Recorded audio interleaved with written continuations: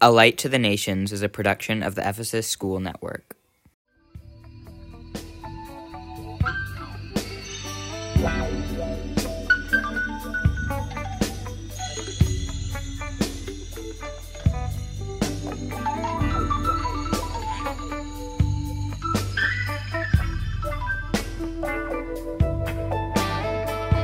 Hello and welcome. You are listening to A Light to the Nations. I'm your host, Father Fred Shaheen. The passage we are hearing today corresponds to the lectionary for Friday of the 33rd week after Pentecost, which in 2024 falls on January 26th. Let's hear the text of Luke chapter 21, verses 37 through 38, and chapter 22, verses 1 through 8. And in the daytime he was teaching in the temple, but at night he went out and stayed on the mountain called Olivet. Then early in the morning all the people came to him in the temple to hear him. Now the feast of unleavened bread drew near, which is called Passover, and the chief priests and the scribes sought how they might kill him, for they feared the people. Then Satan entered Judas, surnamed Iscariot, who was numbered among the 12. So he went his way and conferred with the chief priests and captains how he might betray him to them. And they were glad and agreed to give him money. So he promised and sought opportunity to betray him to them in the absence of the multitude. Then came the day of unleavened bread, when the Passover must be killed. And he sent Peter and John, saying, "Go and prepare the Passover for us, that we may eat." In the last two verses of chapter 21, we hear that Jesus was teaching in the temple by day and staying on the mount called Olivet by night. In the prophet Zechariah, Olivet is depicted as the seat of the coming Lord. Then the Lord will go forth and fight against those nations, as he fights in the day of battle. And in that day his feet will stand on the Mount of Olives, which faces Jerusalem on the east. And the Mount of Olives shall be split in two, from east to west, making a very large valley. Half of the mountain shall move toward the north, and half of it toward the south. That's Zechariah chapter 14, verses 3 and 4. Later in the same passage it says, "And it shall come to pass that everyone who is left of all the nations which came against Jerusalem shall go up from year to year to worship the King, the Lord of hosts, and to keep the Feast of Tabernacles." That's Zechariah 14, verse 16. Olivet, the other name for the Mount of Olives, is also named at the beginning of Acts, the second book of the Luke Acts diptych. There it is the location of Jesus' ascension into heaven, and we are told, along with the men of Galilee, that this same Jesus will also come in like manner as he was seen going into heaven. But unlike Jesus' teaching, which in Luke 21 is said to be at daytime, that is, in the open, accessible to all, the Lord's return will be at midnight, that is to say, at an hour men do not expect. Therefore his servants are expected to watch and be ready. Thus the reference here at the end of chapter 21 to his staying on the mountain at night. We also hear that all the people came to Jesus in the temple to hear him. Luke reiterates that the chief priests and scribes sought to kill him, just as they wanted to lay hands on him after he had told the parable of the vineyard against them earlier, but did not, and for the same reason, they feared the people. Even when Judas decides to collude with them and deliver Jesus into their hands, he does so in the absence of the multitude. Thus, there is dissension between the people/crowds and the religious leadership in the response of each to Jesus. Moreover, their desire to have Jesus put to death is mentioned by Luke immediately after he tells us that the Feast of Unleavened Bread was drawing near. This juxtaposition connects Jesus' death to the Passover sacrifice God commanded his people through Moses. The Greek word translated Passover, Pascha, appears 29 times in the New Testament. Often, as it does here in Luke, it refers specifically to the lamb that is sacrificed at Passover. Let's recall how this word first appears in Exodus, the second book in the law. Then Moses called for all the elders of Israel and said to them, "Pick out and take lambs for yourselves, according to your families, and kill the Passover lamb. And you shall take a bunch of hyssop, dip it in the blood that is in the basin, and strike the lintel and the 2 doorposts with the blood that is in the basin. And none of you shall go out of the door of his house until morning. For the Lord will pass through to strike the Egyptians, and when he sees the blood on the lintel and on the 2 doorposts, the Lord will pass over the door and not allow the destroyer to come into your houses to strike you. And you shall observe this thing as an ordinance for you and your sons forever.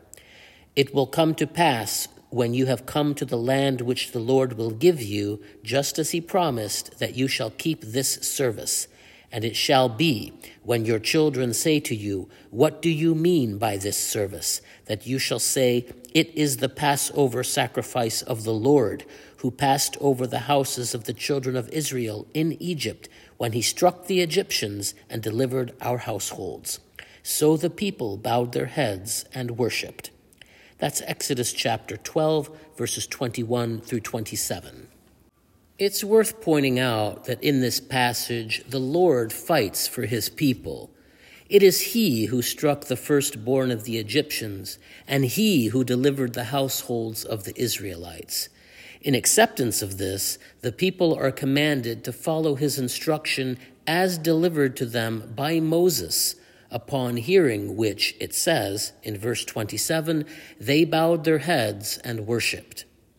At the beginning of Luke chapter 22, we hear of the actions of Judas Iscariot, which contrast with that attitude of submission of the children of Israel we heard in Exodus.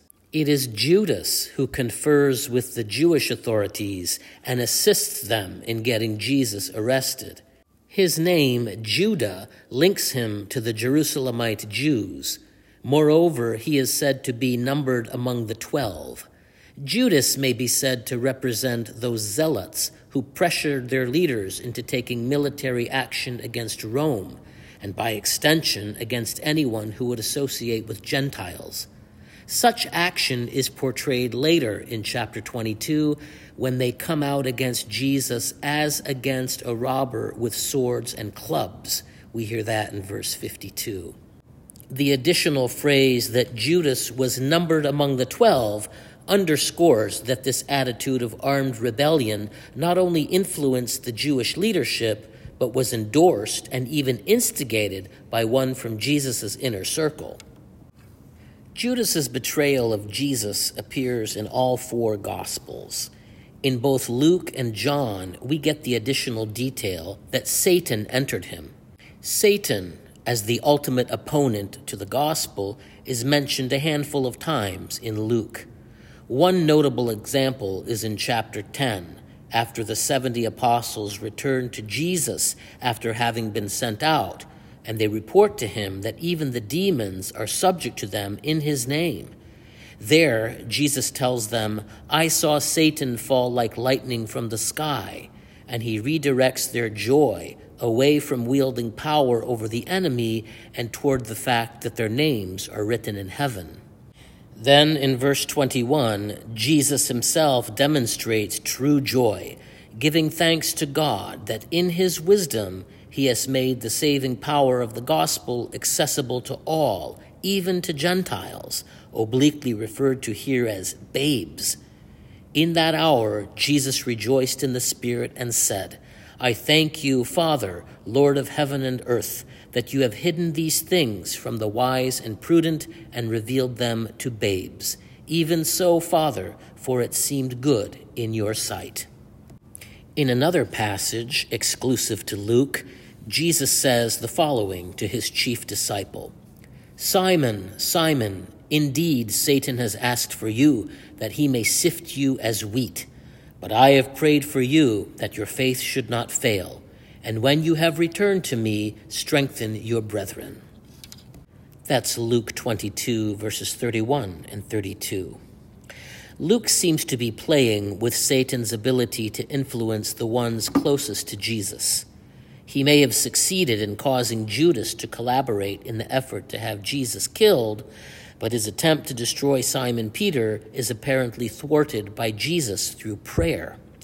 Remarkably, Jesus seems confident that even after Peter's threefold denial, which he predicts in the immediately following verse, he will not only return to the fold, but will be a source of strength to the others. It's interesting that Jesus' well-known rebuke of Peter, "Get behind me, Satan," does not appear in Luke in the passage where he confesses Jesus as the Christ of God. In many manuscripts of Luke, however, that same phrase appears verbatim in chapter 4 in Jesus' rebuke of the devil in the wilderness. A few verses later in chapter 22, we hear that Jesus goes, as was his custom, to the Mount of Olives, and his disciples followed him. There he tells them twice, verses 40 and 46, to pray that they may not enter into temptation. And Jesus himself prays earnestly, expressing a complete submission to the will of his Father in classic scriptural terminology. "If it is your will, take this cup away from me. Nevertheless, not my will, but yours be done." Luke 22:42. Luke is the only evangelist that identifies the location of this prayer as the Mount of Olives. Finally, in verses 7 and 8 of Luke chapter 22, we hear that the day of unleavened bread came, when the Passover must be killed. And Jesus sends Peter and John to go prepare for them the Passover, that they may eat.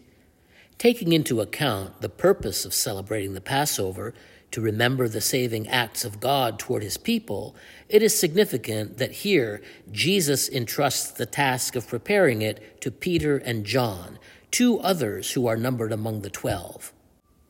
Here, the word translated prepare is �ετοimasate. It is used elsewhere in the Synoptic Gospels, chiefly to refer to Isaiah's prophecy of the forerunner, as in to prepare the way of the Lord, to make his paths straight. If we recall how both Peter and John are identified by Paul in Galatians as pillars of the church in Jerusalem, then we can see them here as stand-ins for those Jews being given yet another chance to be faithful to the Passover. Instead of doing like Judas and inciting revolt and encouraging others to take up arms, they only need to submit to the Lord's instruction and let him strike the enemy and deliver his people. This concludes episode 34 of A Light to the Nations. I hope you've enjoyed listening today, and I look forward to meeting you again in 2 weeks. Thank you.